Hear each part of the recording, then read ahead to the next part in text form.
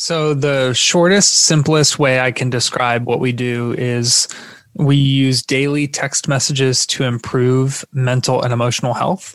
And each text is written by a peer with lived experience, then reviewed by clinicians, and then delivered at random times so that over time, you never know what we will say or when we will text you, but it trains your brain to think in healthier patterns. We're tapping into surpassing expectations from the most successful people in the modern day and honing in on new foresight, methodologies, and clairvoyance you never knew. This is your Transformation Station with your host, Greg Favazza.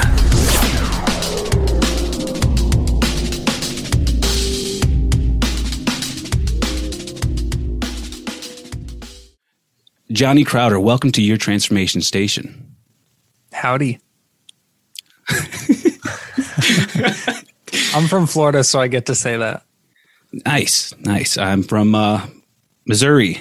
I've been all over the U.S., but yes, Missouri for the moment. To tell us about your background, your organization, and your title. Yeah, so it feels weird to say this, but I am the founder and CEO of Cope Notes. And you can think of it like this. I grew up with a number of different mental health diagnoses, and I was in an abusive environment, in and out of treatment for years. And I kind of kept a mental checklist of all the things that bothered me about the mental health resources that I used. And then eventually over time, I just got sick of being frustrated with all of these resources. So I wanted to create a resource that is now Cope Notes that would address a lot of my frustrations with other resources like cost or convenience, accessibility, privacy, stuff like that. So I resonate from what you've just said. I've experienced trauma in my social upbringing.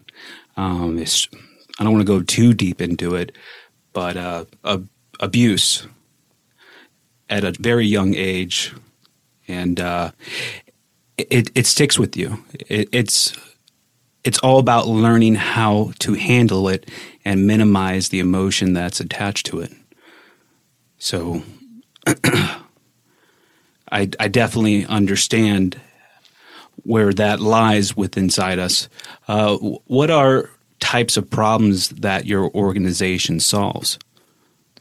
Well, the one thing that I think has always bothered me about no matter what type of support I've tried to engage with throughout my life, one thing that's always bothered me is this idea that the onus to reach out for support is on the person who's hurting. So we'll say we'll say, hey, Greg, if you're hurting, just reach out for help. And it's kind of like saying, in my mind, that's like saying, hey, I see that you bleed ankle. That's probably pretty painful. Why don't you just climb to the top of this mountain? And there's a great clinic at the top of the mountain that can fix your ankle. And it's like, what the heck? I can't climb a mountain because I broke my ankle. And we do that to people. We tell them, if you're hurting, reach out. And one thing I really wanted to tackle with Cope Notes, one of the many things I wanted to tackle was, how do we get people support before they ask for it? How do we get that prevention in place and be proactive instead of waiting until after a headline or a tragedy or a news story? How do we get there 6, 12, 24 months before that even happens and start equipping people while they're still healthy? Recognizing the signs, right? Mm-hmm. So how would you recognize these signs, and how would you get them to listen to you at that initial phase? I'm a really big proponent of habit forming and recognition.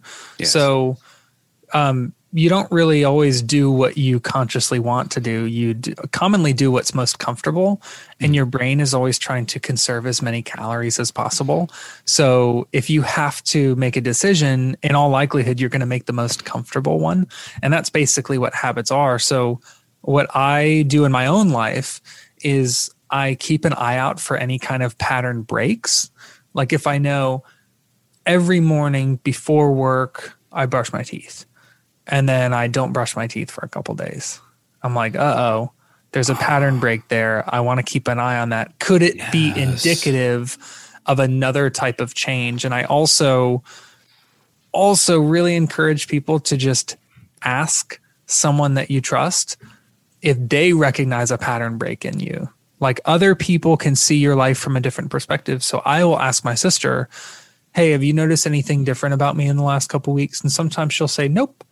And sometimes she might say, it seems like you've been staying up a lot later. I'm like, ooh, I wonder why. Like, is that maybe just a coincidence, or is there something there that I want to take a closer look at? Oh my God. Let's unpack all of that. You just said that right there. That's self-awareness. I know that just doesn't happen naturally. You had to definitely work on that. Yeah, therapy is big. I would, if someone is listening to this and they haven't tried therapy because they think it's stupid or not for them, I just really encourage you to give it a shot. You never know. Like, I bounced around from therapist to therapist until I found a good one. Mm-hmm. But once I found that good one, like, I don't see that therapist anymore, but I still use methods that we talked about years and years ago today. That's fantastic. And I'm right there with you. I've experienced numerous different therapists, and I'm currently in transition to finding the right one that fits my past. And let's just go back, but with communicating with a significant other, a spouse, a family member, and just asking them what's different about you. I mean, that takes a conscious effort. It doesn't happen overnight. And recognizing that you're not doing your normal habits, that is a beautiful thing right there, to recalibrate yourself when you're about to fall off the beaten path. I also have noticed that, at least for me, I think everybody has kind of physical symptoms to stuff too. Like, for me, if I get frustrated, my ears get hot. Like, if I can feel myself starting to be frustrated, I can feel like a heat around my ears. And other people have told me, like, they'll start like wiggling their foot, or they'll like stand up or start stretching, or they notice their body doing something. Yes. But I think the self-awareness piece is key. Just keep an eye on yourself. And if you notice any kind of trends or patterns, which I'm sure you will, you can, I mean, I literally have a calm down checklist on my phone. And when I notice myself being frustrated or feeling anxious, I open my calm down checklist and I just pick something from the checklist that I think would make me feel better, like going on a walk or swimming or listening to music. It's just being prepared, really.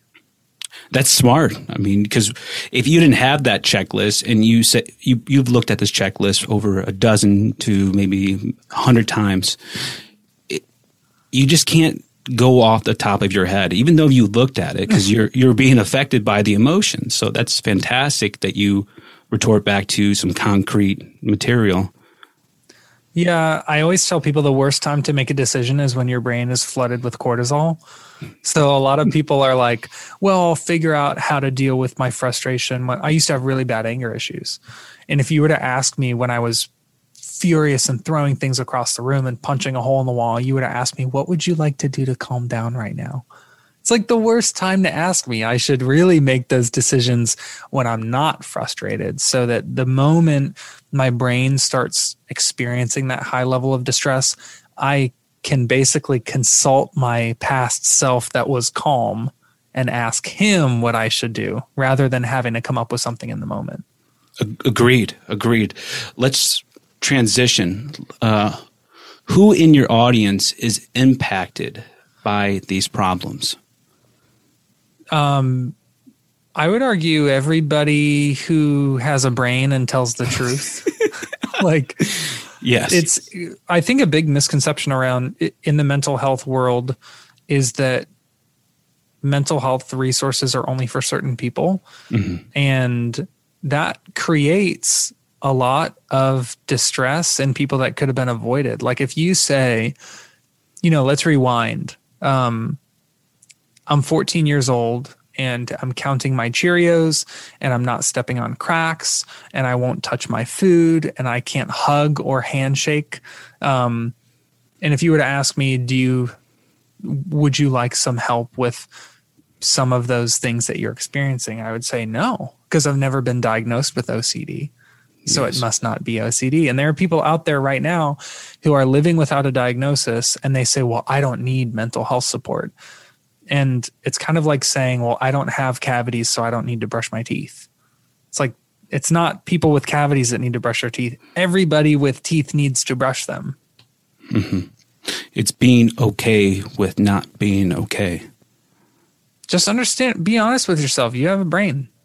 Mm-hmm. That's actually a really good thing. Just take care of it. Dust it off.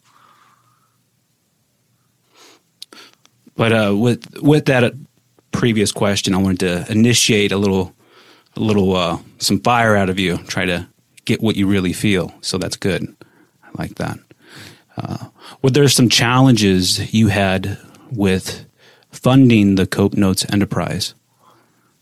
Yeah, the whole thing was a challenge because we were bootstrapped. I mean, we still are. Like, we haven't taken VC funding. So that is one route that you can take if you're launching a startup, and you can go to a VC firm or private equity firm or something, or even angel investors, and just say, hey, this is what I'm building. Can you please give me money to build it?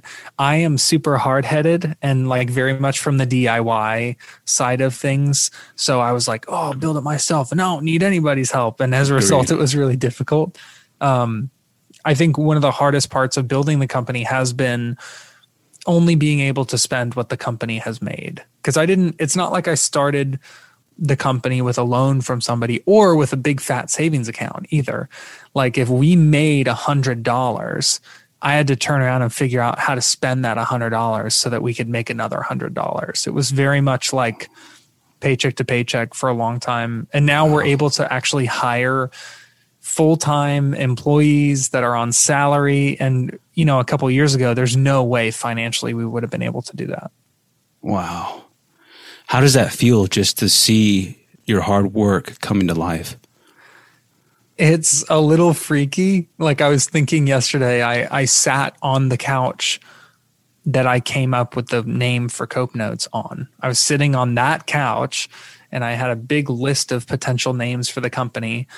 And I said out loud, what about Cope Notes? And my sister was like, it's okay. So I added it to a short list.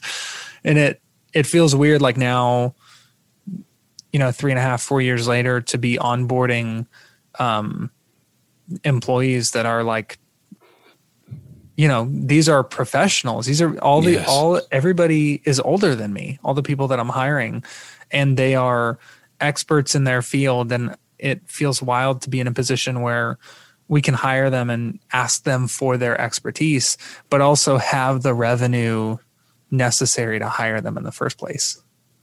Now, with your age, this is a personal question for me here. Do you feel like you're almost like slipping through the cracks? Like sometimes you ever feel like, I don't know if I belong here, that there's somebody better that deserves this place? Oh, imposter syndrome is a fun conversation. Yeah.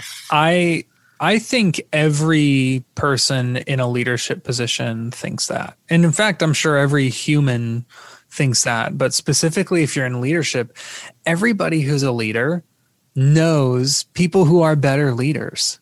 Like, I'm a CEO, and I know I have mentors and advisors who would make much better CEOs than me. Mm-hmm. Because as you grow, you meet more and more talented and educated people. And I do think that sometimes, but I catch myself because the contrary thought, like the counter thought to that, is why not me? So It's easy to think like, why me? That, like, why do I deserve to be here? But I try to challenge that with a thought like, why not me? Who better to be the CEO of a mental health technology company than someone who used every mental health tech tool because they were struggling with mental illness? And I have to remind myself that I didn't get here on accident. It's taken a long time. And the market has had ample time to edge me out as a CEO. It's been years. If I wasn't meant to do this, I would have been stomped out by now. Wow. Yeah, that you really hit a lot of good points that we could utilize in our daily practice as far as why not me? Like that motivates me just to hear that. Heck yeah.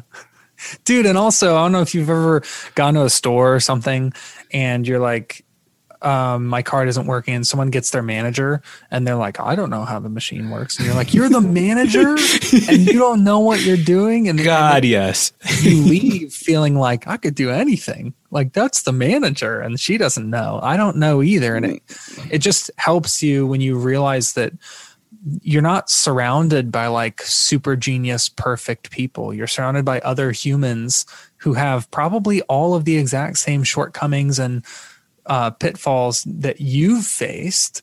They just are a little better at hiding it, maybe. That's all. That's enlightening right there. I like that.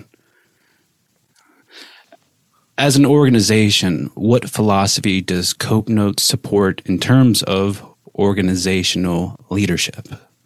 Oh, let me pull up. I'm going to cheat right now. Hold on. Hell yeah. We have a company culture sheet that I am going to read from. So let's see. I'm going to go straight to core beliefs. This is probably the best representation. Of course, we have like mission and vision and management style and communications and stuff. But these core beliefs, I think, embody like our attitude around our work. So we are agents of change. We make the world a better place with our work. We believe in the power of a positive can-do attitude, which is crucial. We value consistent, clear, honest, transparent communication. We are quick to take personal initiative and ownership. We maintain a strong moral compass operating in the best interest of the end user. We do not take rejection personally, which is super important in your first few years.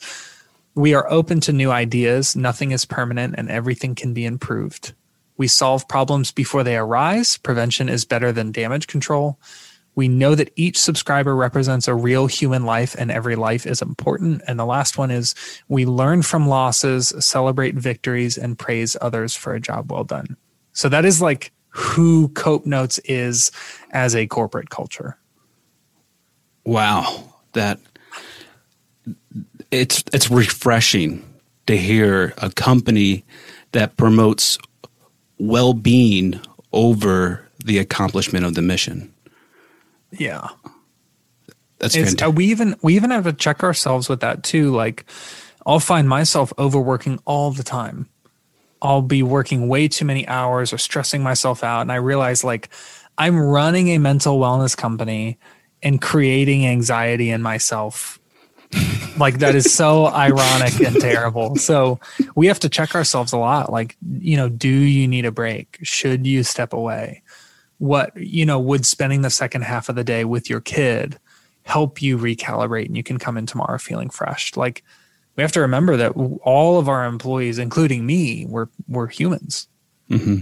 Is that something that you practice annually, quarterly, however you pass that information down the channel to remind people that their families come first?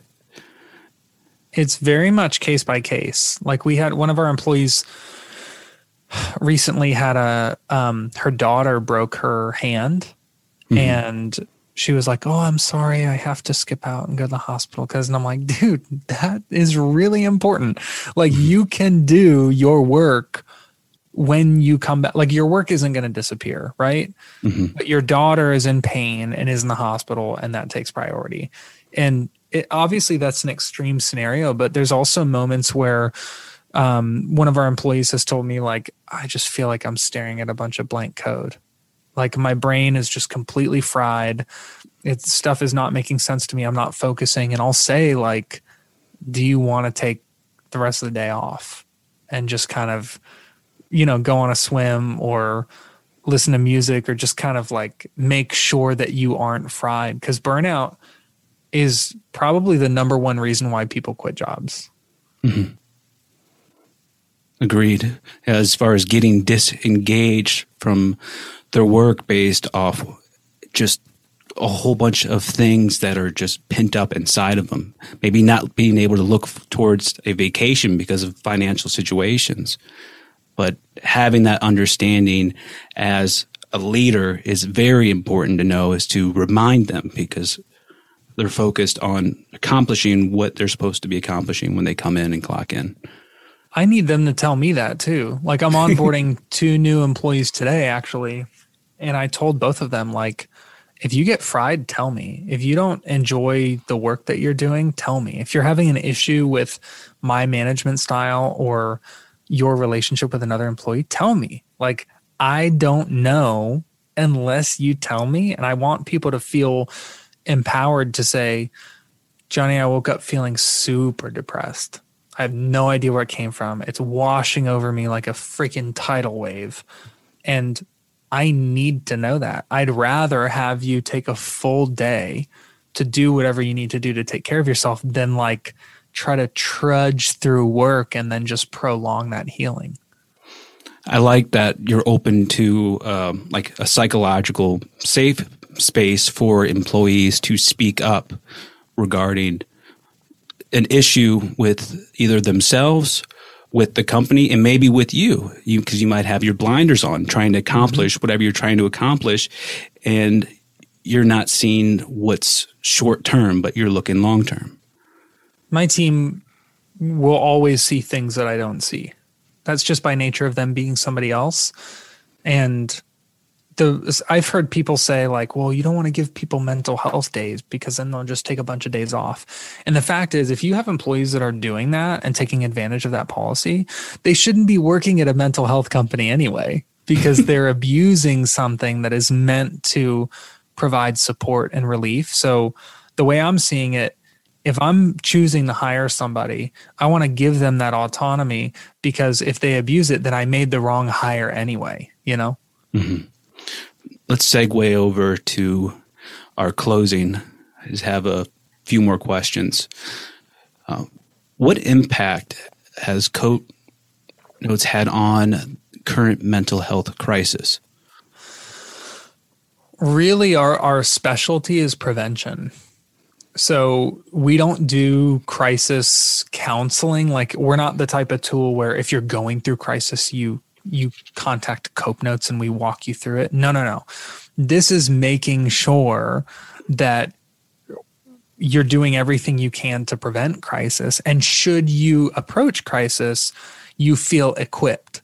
You can check in with yourself and ask yourself like, okay, how exactly am I feeling right now? What do I think is contributing to this? What supports do I think would benefit me right now? Like, we're trying to basically train people to face those situations and actually know what to do.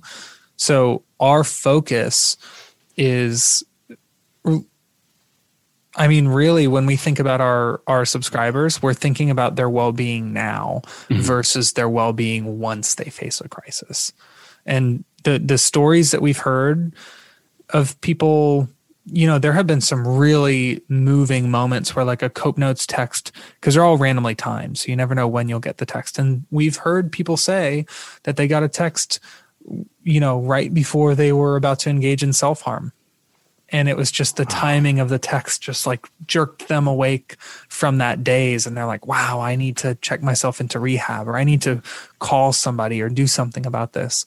There have been moments like that, but more often the story is when I thought about engaging in self-harm, or when I thought about how depressed I was or anxious I was, I remembered a Cope Notes text from 3.5 months ago that totally equipped me to face that scenario. And that's really what we're trying to do, is like build a knowledge base inside of people's brains so that they can kind of turn back when they face a situation and think like, okay, past self, what have we learned that will equip us to face this? And they have like a tool belt, you know? Yes, forcing people to adapt away from how our parents have taught us. Yeah, we call it the great uneducation. It's unlearning everything that we've been taught and trying to really challenge a lot of the mentality around like, just stuff it down and deal with it tomorrow. Like, no, we got to unlearn that stuff. Yes. It's that self-defeating talk. Just a few more questions here. How did you monetize with your concept into a successful organization today? Well, when we started, I'm an idealist. So when I started Cope Notes, it was actually called Not a Therapist. It was a peer support tool, and it was completely free. And we couldn't afford to keep it running because it was free and we didn't have enough money. We couldn't find enough volunteers to keep it up. So I knew that if this idea was going to succeed, we needed to charge money so that we could afford the hosting and the servers, building the scheduler. Like, we needed people to pay us so that we could deliver the service. And I was like, oh, this is why not everything is free, because stuff costs money.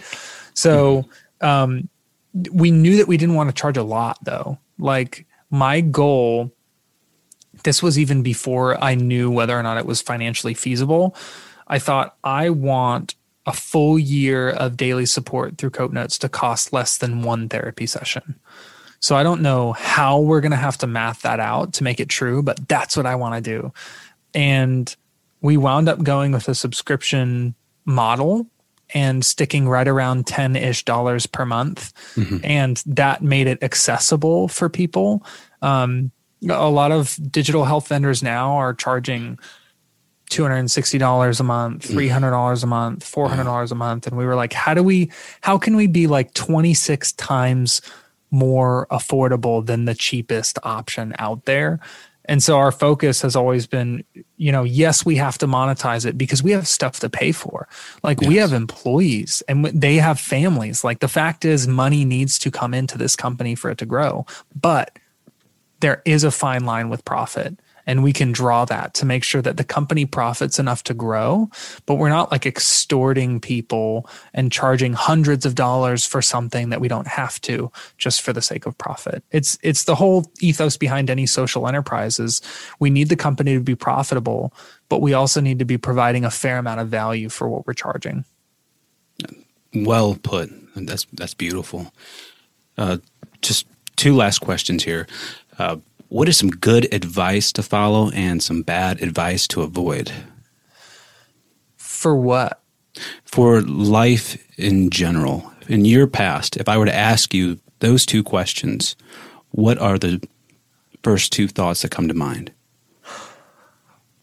Some good advice is something that I used to think was bad advice. So I used to hear people saying like, oh, you got to look out for number one. You got to take care of yourself first. And I was like, screw that. I love other people. And I really didn't like myself at that point in my life. So I was like, why would I take care of myself when I could help somebody else?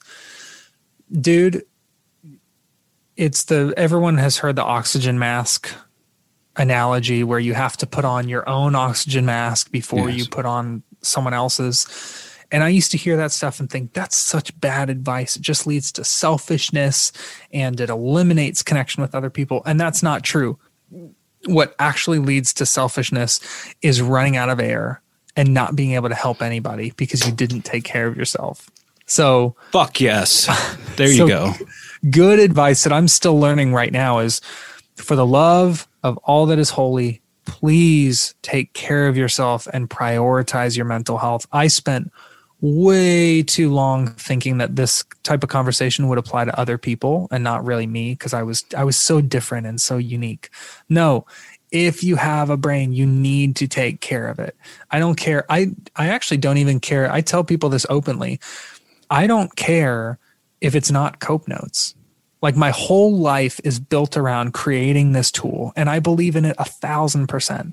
But if you don't like it, that's okay. Do something else. Just make sure that you're doing something every single day. And bad advice, I would say to avoid. Some bad advice is you can do it on your own. I think that is so misleading. Every single successful person that I've ever met has mentors or advisors or friends, people that they ask for help.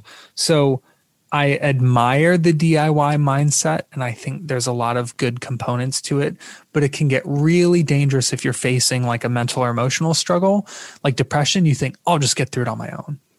No. I'm not saying that you can't get through it on your own. I'm saying you don't have to.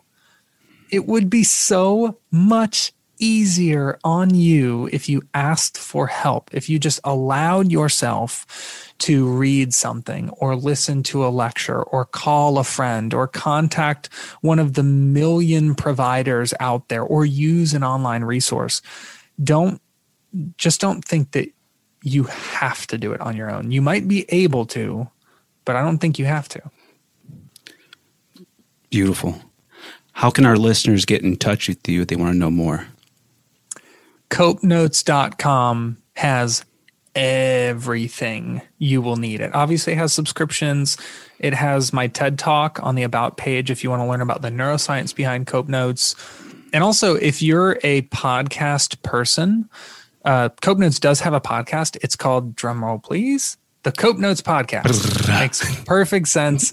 So if you look up the Cope Notes Podcast on whatever you're using to listen to this episode, we have, I think, about 40 episodes of interviews with real people talking about their mental and emotional health and things that they've learned. It's a really interesting and easy way to kind of dip your toe into the mental health conversation without diving full force. Beautiful. I will link a couple of the shows, Cope Notes shows, to this show to expose to the audience. Heck yeah. Beautiful. Now, Johnny, do you have anything else you'd like to leave our audience with? I'll say that it's not an accident if you're still listening to this. Like, don't listen to an entire episode where we talk about mental health and then go, oh, well, anyway, back to my normal life. Like, if you listened this whole time, it should tell you that you care about this. Don't delude yourself into thinking that you just, oh, it's happenstance. I just let it run in the background because I was doing dishes. No, some part of your brain wanted to hear a 40-minute conversation about mental health, and that should be a marker to you that it's worth digging a little deeper. Well, thank you, Johnny. I really do appreciate you coming on the show. Absolutely, brother. Thanks for having me. You've been listening to Your Transformation Station, rediscovering your true identity and purpose on this planet. We hope you enjoyed the show, and we hope you've gotten some useful and practical information. In the meantime, connect with us on Facebook and Instagram at YTS The Podcast. We'll be back soon. Until then, this is Your Transformation Station, signing off.